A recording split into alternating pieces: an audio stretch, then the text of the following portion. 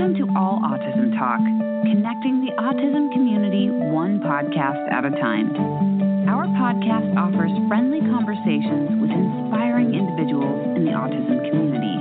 All Autism Talk is brought to you by Autism Spectrum Therapies and the Learn AST Provider Network. Now, here is your host, Rob Haupt.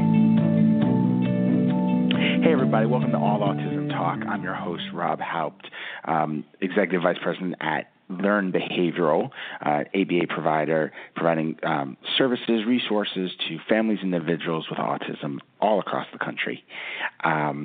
Really excited about today's show. Today's one of those just great shows where I feel like we get to really get a sense of how one person can really make a difference.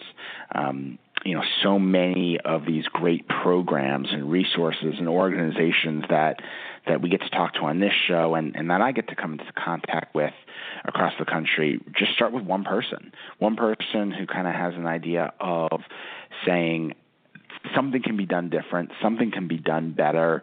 There's something that I wish I had when my child was diagnosed that I want to be able to pass along. And today's show is exactly that, and it's a great example of it.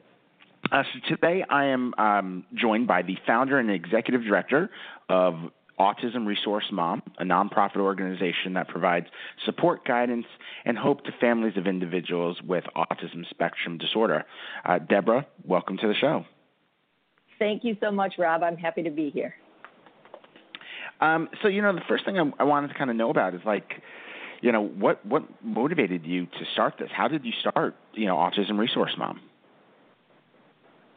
My motivation comes from my fella Drew. Drew is our son, and I think back when we got his diagnosis when he was about 3.5 years old, I think that shifted my life and my future. I probably didn't know it at the time, but I quit my job in corporate America.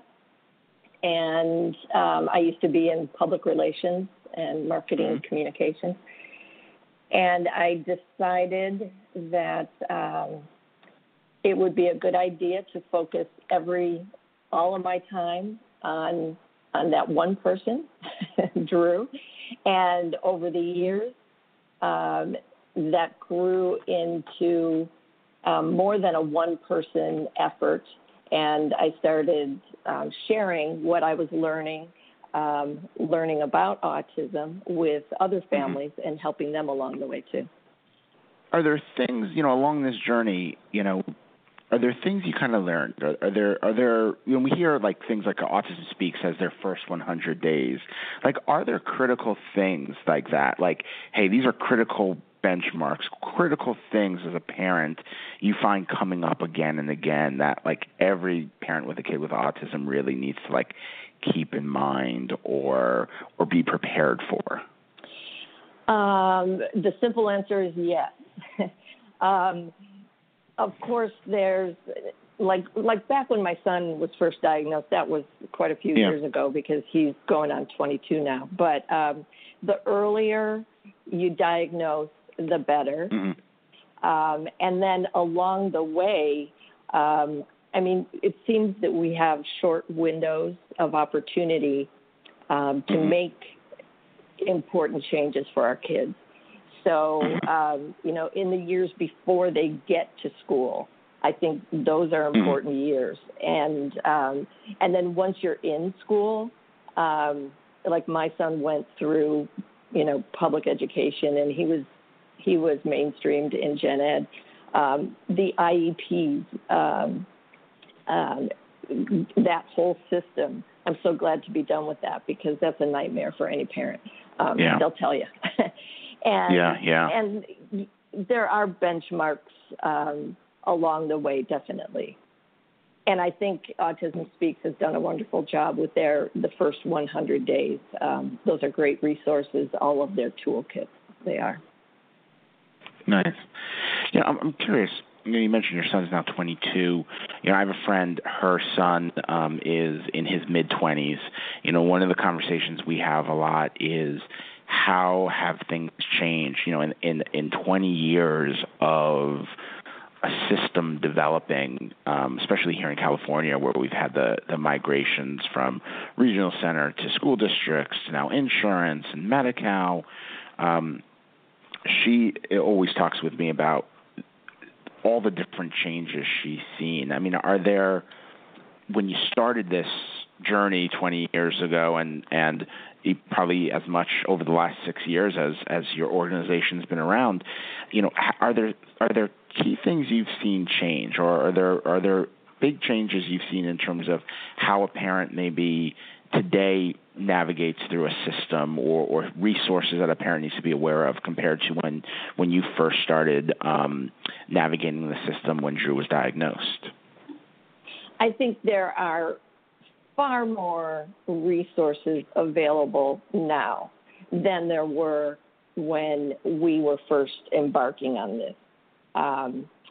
It wasn't as prevalent. I was told by other parents, who had kids on the spectrum, don't tell anyone your son's autistic. And that just wasn't the way I rolled. I wore it on my sleeve. I thought that with teachers and anyone that my son had, interface with, the more they knew, the better they could work with him. Everything about our kids is, they have unexpected behaviors, unexpected reactions. Everything about them is unexpected. So I thought to myself, again, not knowing anything, I was just winging it. But I said, I don't want my son's behaviors, autistic behaviors, to be summarily dismissed as bad behavior, by a teacher. He can't help, the way he behaved. It was part of his diagnosis, part of his challenge. So I thought the more information I could give them, the better. And yes, I would have to share the fact that, my son, is autistic. And so, me and my son became, I think, the poster people for autism during his, especially grade school years.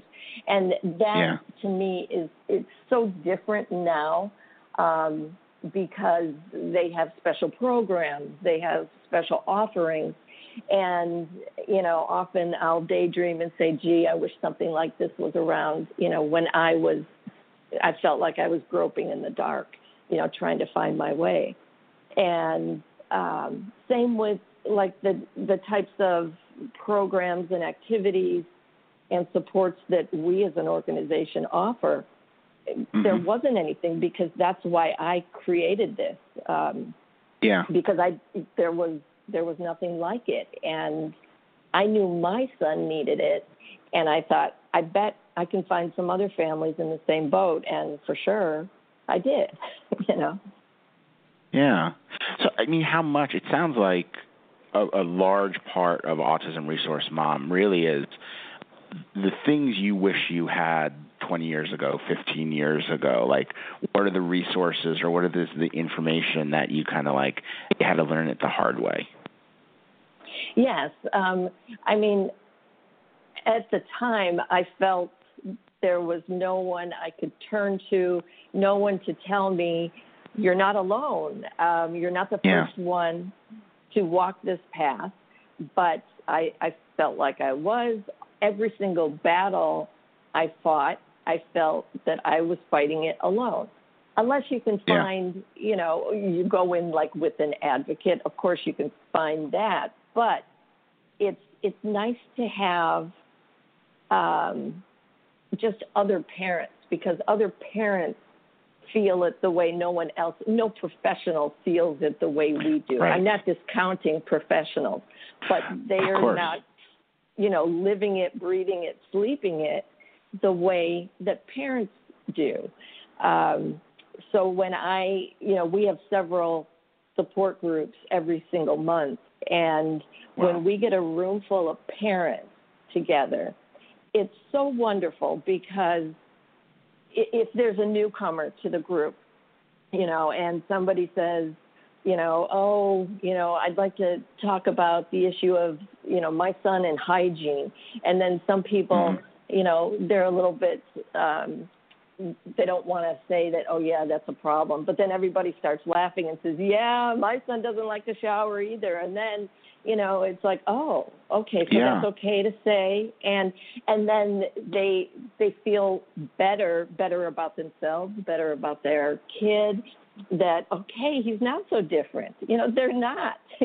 And it shows me that there's such strength in numbers, and parents can learn. I mean, every kid is different, definitely, but we can learn from others, like, okay, when my kid went through his, hygiene issue, I talked with other parents and get their input and get some of their strategies or what they tried to do when they were in the same situation.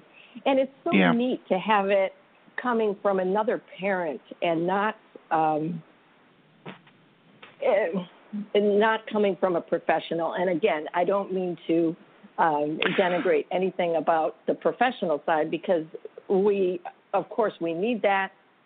But to hear it from another parent who has actually applied something, and the practical knowledge, I guess, is invaluable.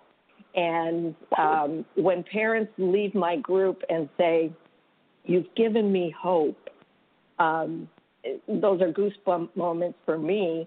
And I mean, I don't mean to be selfish about it, but that's what I wish I had, because I had no other kid, I guess, or family to look up to and say, okay, that's what we're shooting for. It's always good to have, keep your eye on the prize. And because that wasn't there for me, and I'm not moaning about that, but I'm just saying, it wasn't there for me. So if we're able in any way, and we have families who have kids all different ages, from people who are brand new to the diagnosis with toddlers, and people who've lived with it for a while, like me, and we've got parents who have, kids in their 30s.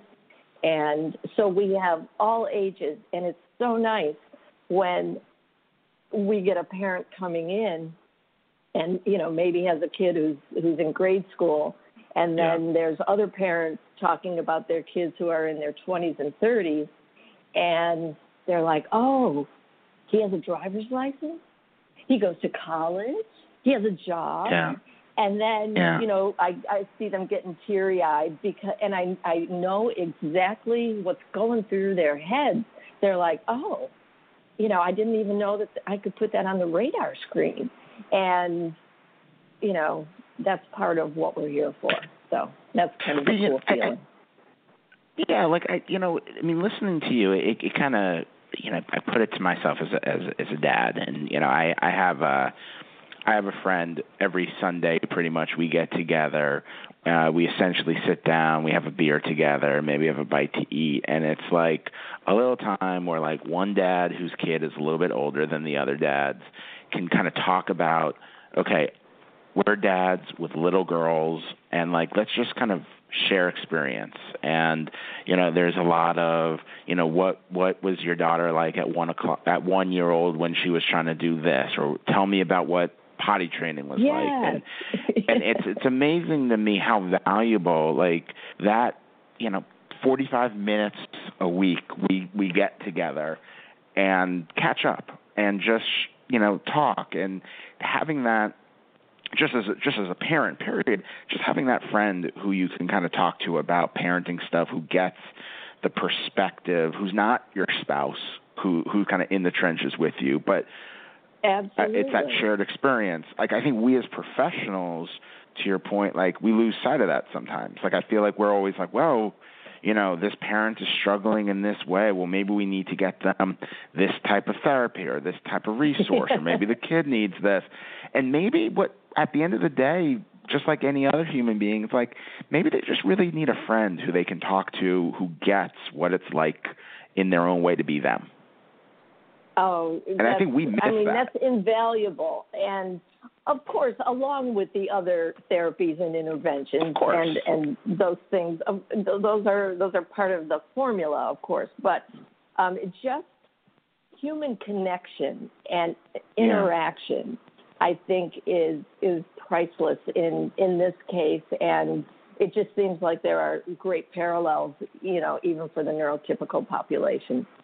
Because Absolutely. when you can relate and say that, my son struggles with this, but, I always, my son has anxiety, but I always, make him do stuff and push through the anxiety, because once he gets to the other side, he's like, oh, I'm so glad you made me do that, Mom, because I had a blast or whatever. And so then other parents take notes and, they say, okay, well, maybe I should push my son. And it's like, well, you know your son better than I do, but, listen to some of these anecdotes and stories from other parents. And I think they walk away with so many easily implemented new strategies, that they can try with their kid and that they can, put into their toolkit. And I think that's important. So I like to think that, we arm, I'm doing air quotes, arm parents with that kind of information on the support side, Yeah. And then the other, part of what we do is the activities, and I like to say we provide opportunities for social connection for individuals on the spectrum, because, as you know, they don't happen organically like they might with the typical population, and our kids are human beings. They want to be social, but usually, their anxieties, their whatever, they have issues that just don't allow them to do it. And, my son wants to, but he's just like, oh, I'm too anxious. And it's like, yeah, I know you're anxious. I'm anxious too. So I acknowledge his fears, and I say, let's be anxious together. Let's go do this thing and see what happens. And like with my kid, I'll always give him an out. I'll say, I've never steered you wrong, and this isn't going to cause you bodily harm. Yeah, you might be uncomfortable, but so what about that? And at least give me, 20 minutes. Give me 20 minutes to try this, whatever it is. And if it's totally horrible, at least you did 20 minutes, and that's a success right there. So 20 minutes, I know my son. And if he has 20 minutes of something, he's there. Yeah. So there's no way he's going to leave. And then it's like probably 99.9% of the time, he's fine. And then the way he, communicates with me is he texts me. So then after the event, whatever it was, he will text me and say, oh, I had a blast tonight. Thanks so much for making me go. Let's do it again soon. And it's like, yeah, great. That's another success. And then I acknowledge and I make him mindful of the fact that, remember, at the beginning of this, you were anxious and you were worried, and you did it anyway. And I'm glad you didn't let your anxiety prevent you from having a good time. So maybe over time I don't know. I think he'll always have anxiety, but I think there are ways to deal with it. So I think he's doing good. Well, I mean, I think this concept of anxiety, like I find it actually on a personal level, just because of a lot of people in my family have high levels of anxiety. Some of them have more of diagnosis of anxiety or social anxiety, and they struggle with that. And it's something that, for those reasons, I've always kind of been more interested in learning about. How do you treat? How do we work with that, especially in our community? Because so many kids with autism, as they get older, they start to have much higher levels of anxiety. Obviously there's a lot of research. UCLA's done a ton over the years looking at actually, kids with Asperger's disorder and their correlation between anxiety levels in puberty and post-puberty. And so I think everything you were just saying, to me, it makes perfect sense, and I think it does make a difference. I don't think anxiety ever goes away. I think there's a lot of things that don't just go away, but you learn how to cope with it. You learn how to accept it. I have one family member who would say, I'm anxious all the time, but I've learned all of these great strategies of how to deal with it and do exactly, things like you just said is your son's doing. I'm going to have text message. I'm going to talk to this person.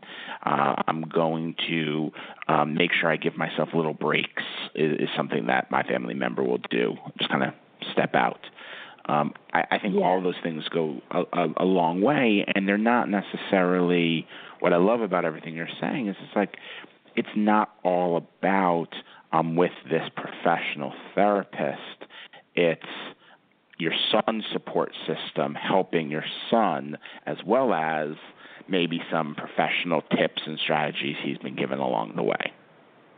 Yes, and the coping skills. I've seen my son make great strides in just both me and him being aware of his struggles. I like to call them struggles, not disabilities, because he's certainly not disabled. He's quite capable, but he has hiccups, along the way. And when I propose to other parents, because they'll say, well, I want to get my son to your events, but he's so anxious, and I suggest saying to them, take baby steps, and I don't mean to dumb it down, but if your son is way too anxious to join us, drive by the place where we meet. Maybe you have to do that for a few weeks. Everybody's different. Then sit in the parking lot, and then come in and tell them it's 5 minutes. Walk through the place. Nobody is going to look at you twice. Okay, this is all cool stuff. And then maybe stay 10 minutes. Again, however long this has to take, I always say throw, the calendar out the window. The schedule does not matter.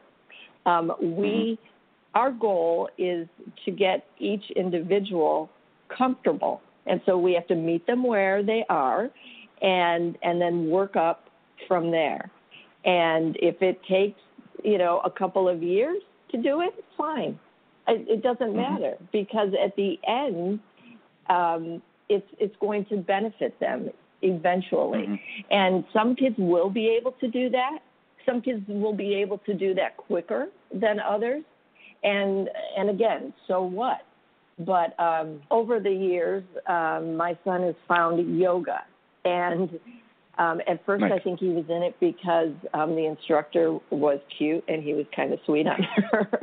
So it's like, okay. As good of a reason as any to start. Yes.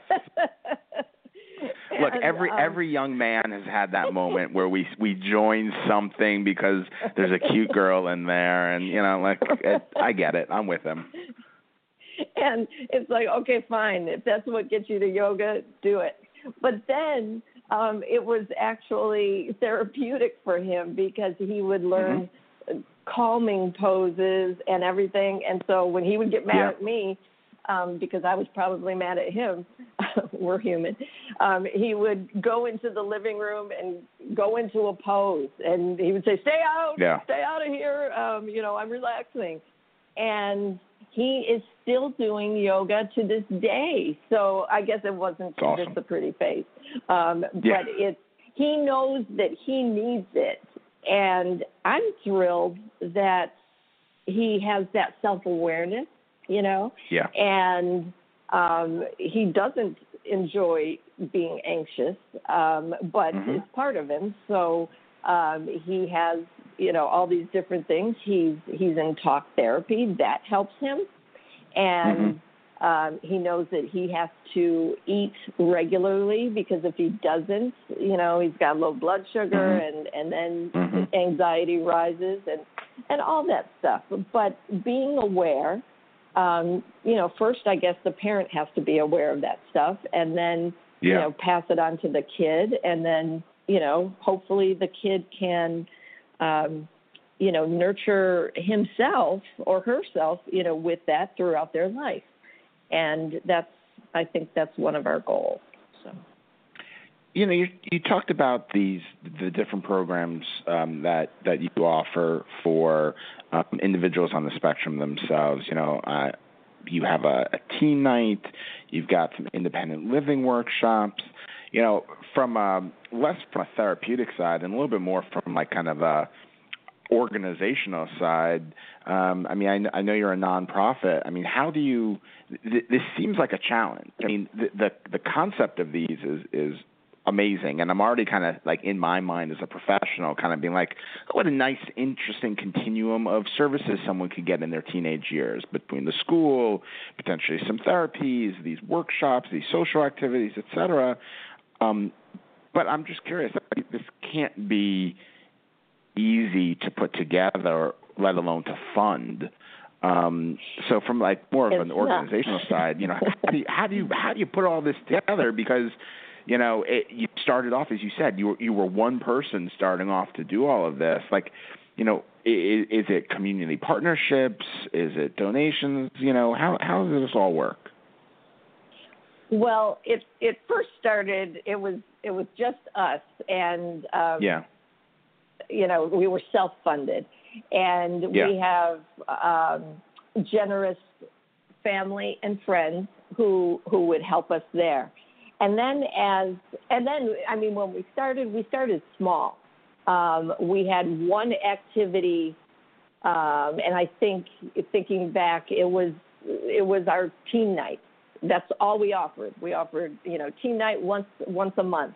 And then parents would come to that with their kids and say, this is really great. Now what are we supposed to do for the rest of the weeks of the month? This is the first Friday. What do we do with the rest of our days? So it dawned on me that we had to start building and start growing the organization. So again, we're all volunteers, and it's a group of parents helping parents. So I started recruiting people, trying to find people as passionate about it as I am, and they're out there. And I think we put together a good crew, and yes, we do have some strategic partnerships with other organizations, with other groups. There's the Chuck Jones Center for Creativity.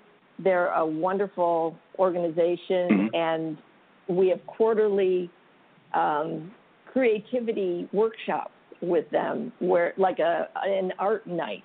They bring in art educators and different supplies, so there's different mediums that the kids can work in, and the kids can just sit there for a few hours and create things. It's wonderful, because some kids may not be really verbal, but they're very talented when it comes to painting or drawing or constructing, and it's just a neat thing to see. I've learned that my husband cannot paint worth anything, but he always has to sit there and paint some sort of portrait of someone, and it's like, please, you're embarrassing yourself. But he likes to get right in and do it too.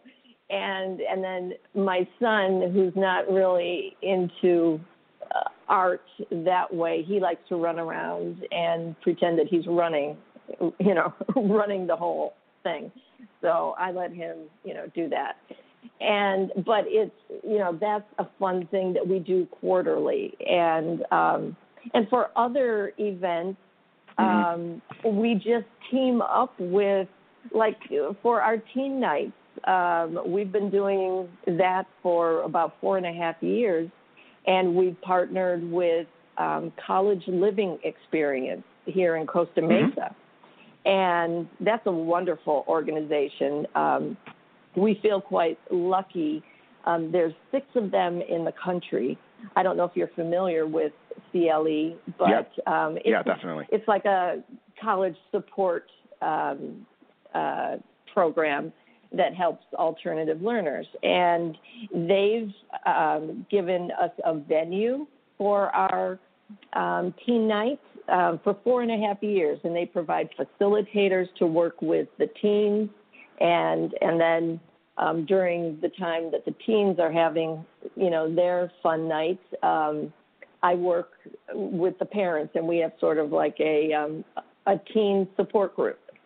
So that works really, really well, and we have a fun time the first Friday of every month. And there are other groups that have stood by us and helped us, and we want to keep increasing that. And right now, we are funded by donations, and we've gotten a few, like, grants, but, well, they're more like donations, I guess that's more accurate to say. But now that we've existed for more than 5 years, we can more easily go for grants from foundations and organizations like that. That's awesome. So if anybody out there feels compelled to donate to us to allow us future sustainability, please do. Go to our website. Yeah. Totally. And for everyone out there, and we'll give it again in a little bit, but I know your website is www.autismresourcemom.org.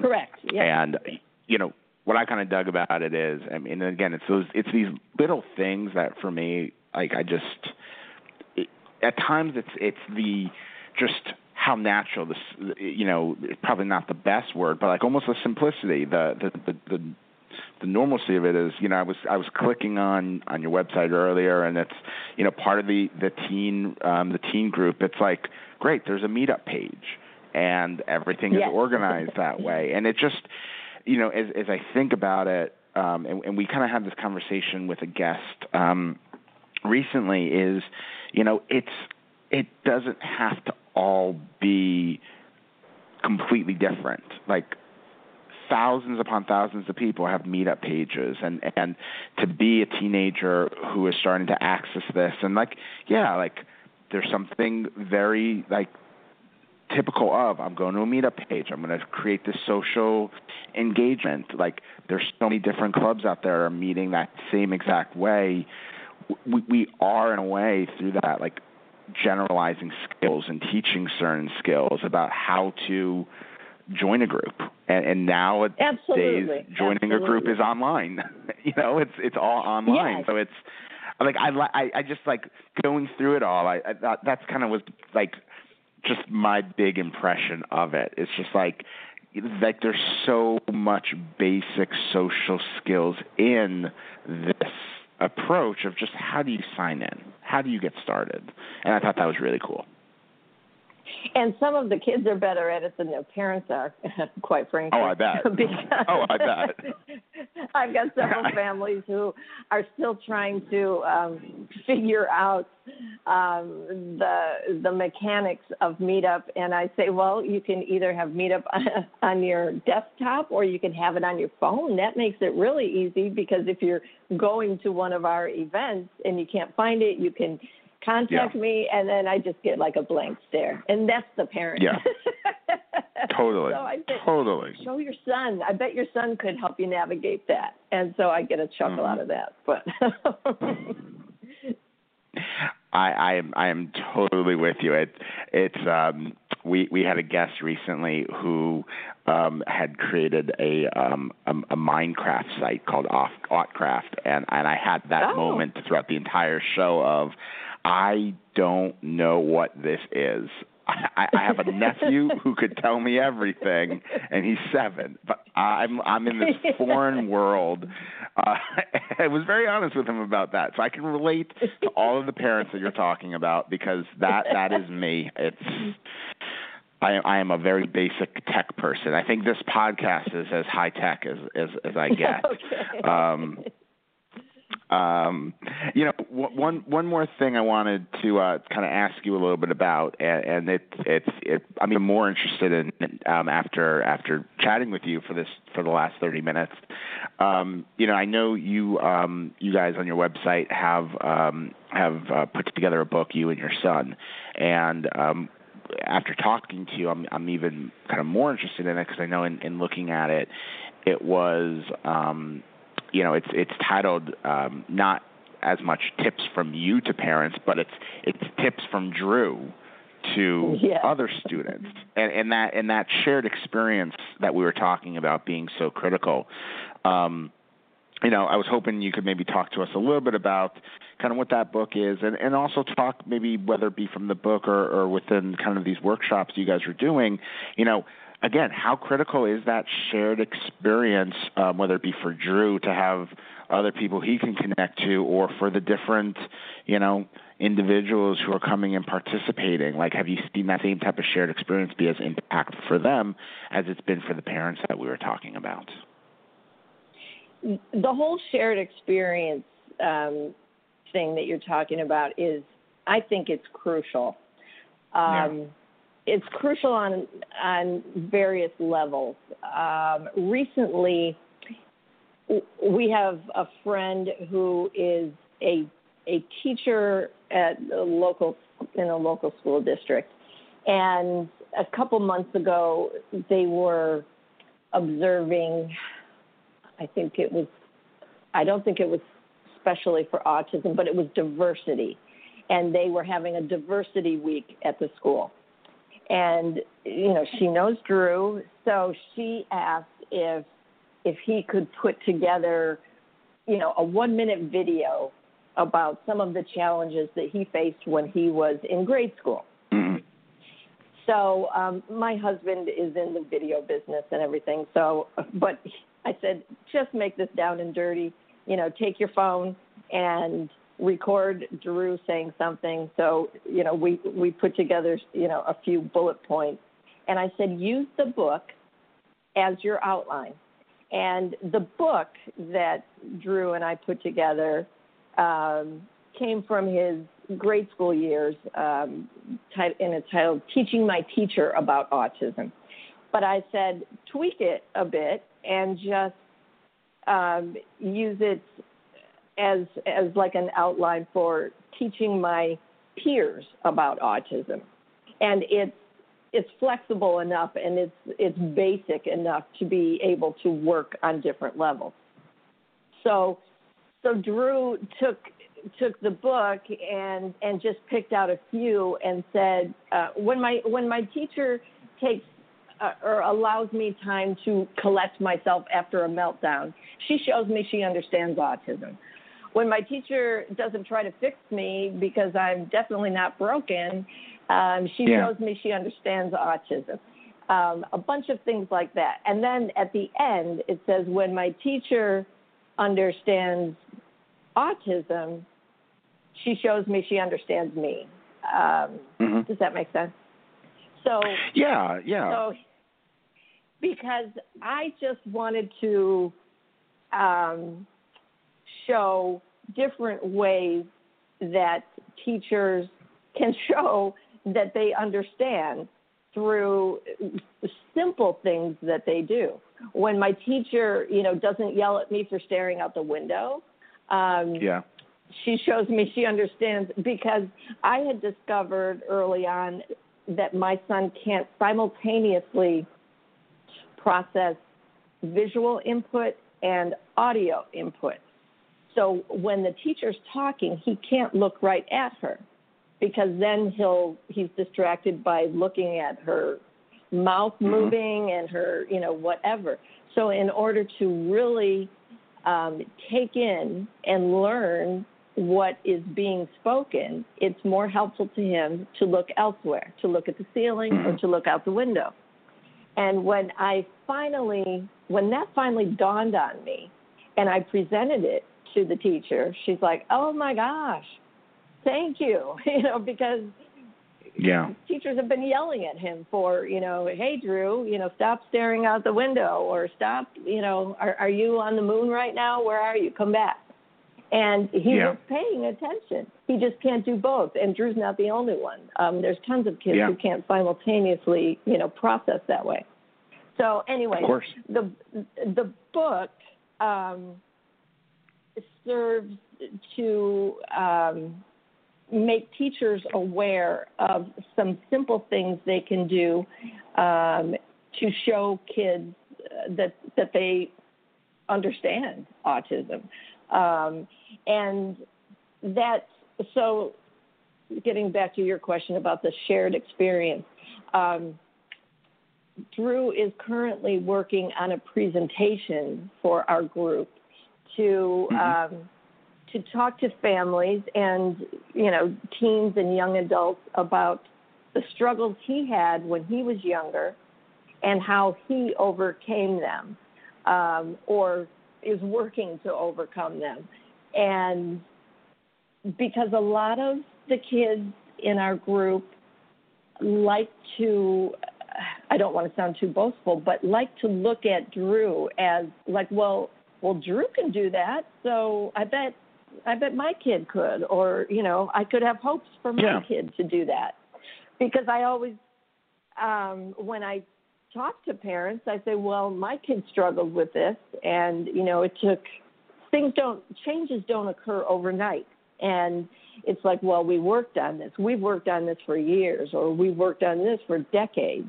And now, we're kind of at a good place.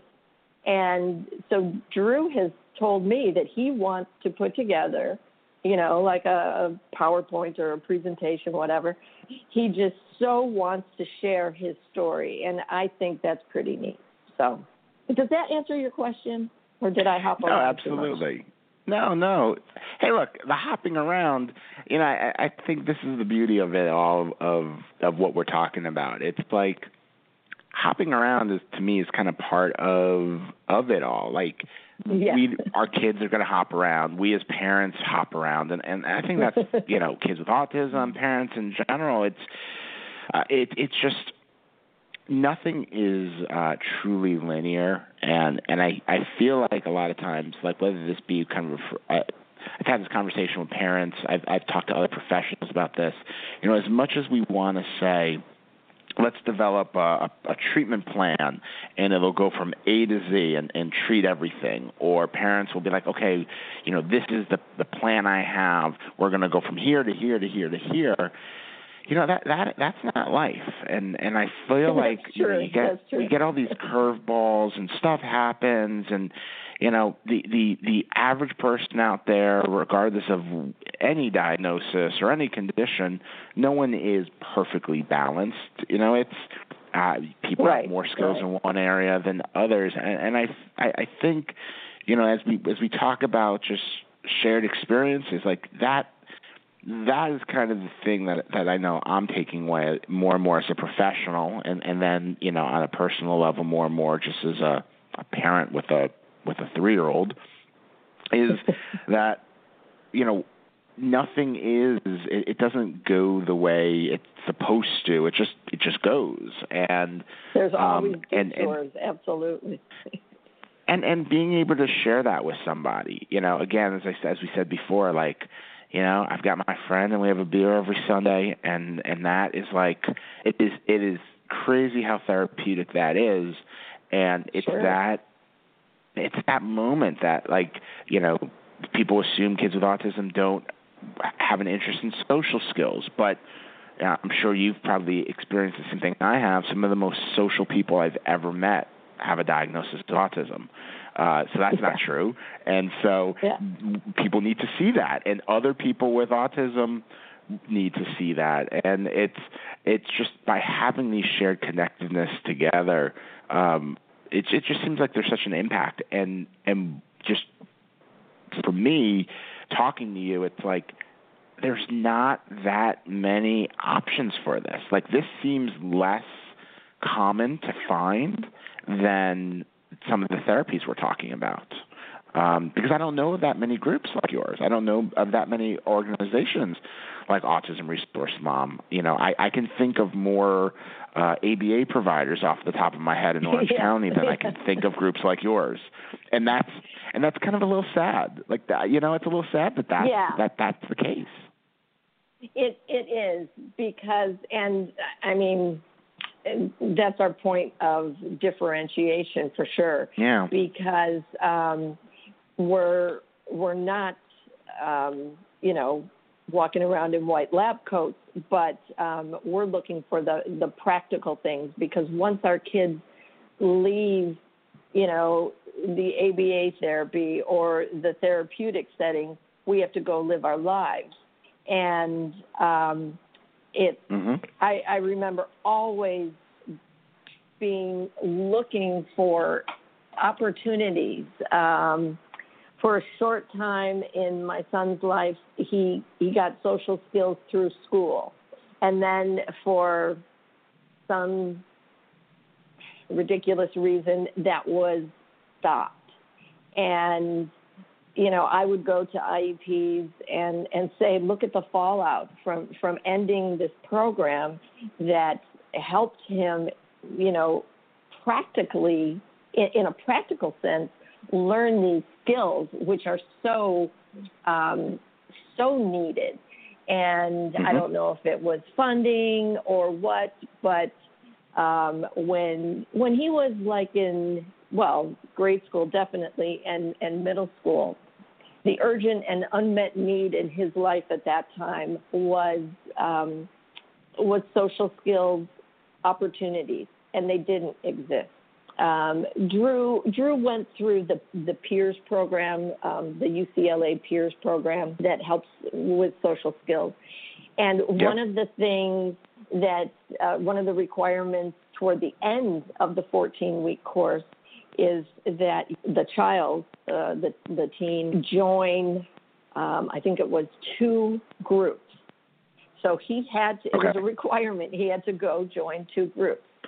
Well, I did an exhaustive search for groups that met his interest level. Okay, it had to be something that he was interested in, and ability level, and I could not find anything. Now, my son was involved in school, so in school he was in marching band and things like that, in the movie club, but that didn't count. It had to be outside of that. So there was nothing.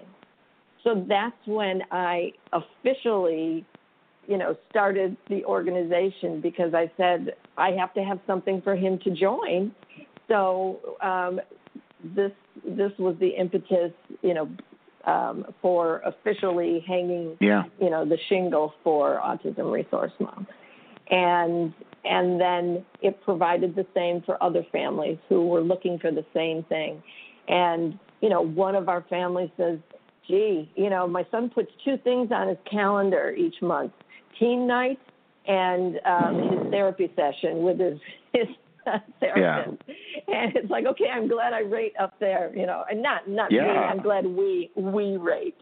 And, you know, it's, and then the routine, of course, I totally understand that. And they like it to be the same day, you know, the same place. And we can provide that continuity, continuum of, you know, sameness for them. And they start feeling safe. They start feeling included. You know, the whole inclusion thing is important to me, because our experience throughout, you know, our son's childhood has been one of exclusion. And we don't like to turn anyone away, because I know that feeling of being left out. So we include everyone. People will come to me and say, well, my son is not just autistic, but, he's in a wheelchair or he's got this or that. And I say, come one, come all. Nobody's checking diagnoses at the door. If you're interested in our group, please come. Well, we've been chatting away here, and we're actually out of time. Okay. It's been great talking to you. Before we go, though, I want to make sure we give some information out again. So I know before I said, again, the website is autismresourcemom.org. Yes. Are there other ways for people to kind of learn more about the organization, find out what you guys are up to, or is the website the best place? The website is good. We also have a Facebook page and our meetup group. The meetup group is SoCal, one word, SOCAL, Spectrum of Social Events from Autism Resource Mom. That's our meetup site, but probably the website is the best way to learn about us, and then there's links to those other places from there. Well, it was so great talking to you. I know that I'm as much as I've loved our conversation, I'm probably most excited because now that I've gotten to talk to you, I feel like I have a new resource to provide to families in Orange County. So this has just been wonderful. It's been great to have you here.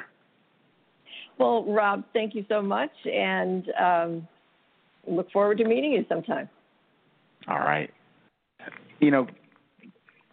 After having this great conversation with Deborah, I feel like there's, a theme we kept coming back to, and you guys have heard me say it before during the show, is just this idea of personal connections, being able to connect with another person who understands what you're going through. And, we talked about it in a few different ways, and it's something that I just feel like as a professional out there, like I find myself losing sight of it, but it's just so critical, and I think a lot of you out there probably do at times too, but just how valuable it is to be able to be going through an experience and have someone else who understands it, not just someone who's going through it themselves in that moment, but the value of someone who's understood where you've been, and maybe now they're 10 years in the future, 20 years in the future.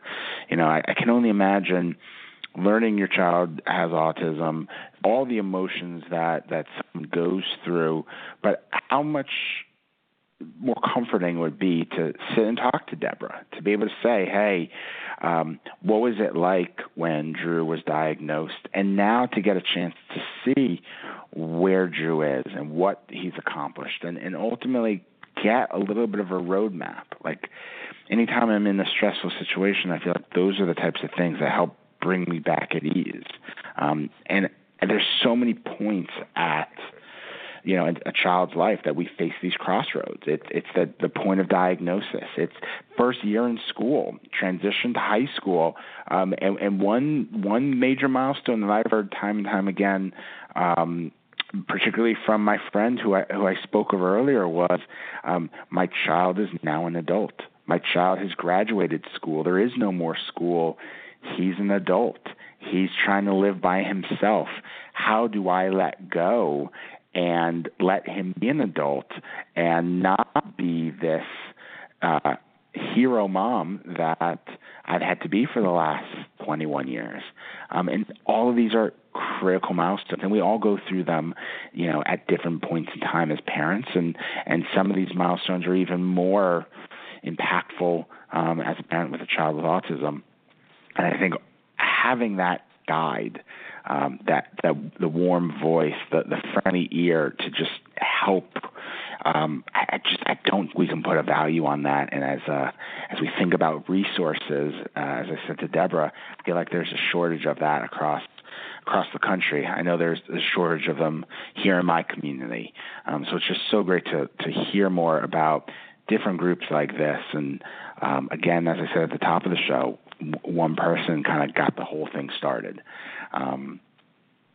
So I hope you guys have a great week. It was great having you back, as always. Looking forward to talking to you guys again next time. Take care. We hope you have enjoyed today's episode of All Autism Talk. This podcast is brought to you by the Learn AST Provider Network. You can listen to previous episodes at allautismtalk.com, on iTunes, and on Apple Podcasts. All Autism Talk, connecting the autism community one podcast at a time.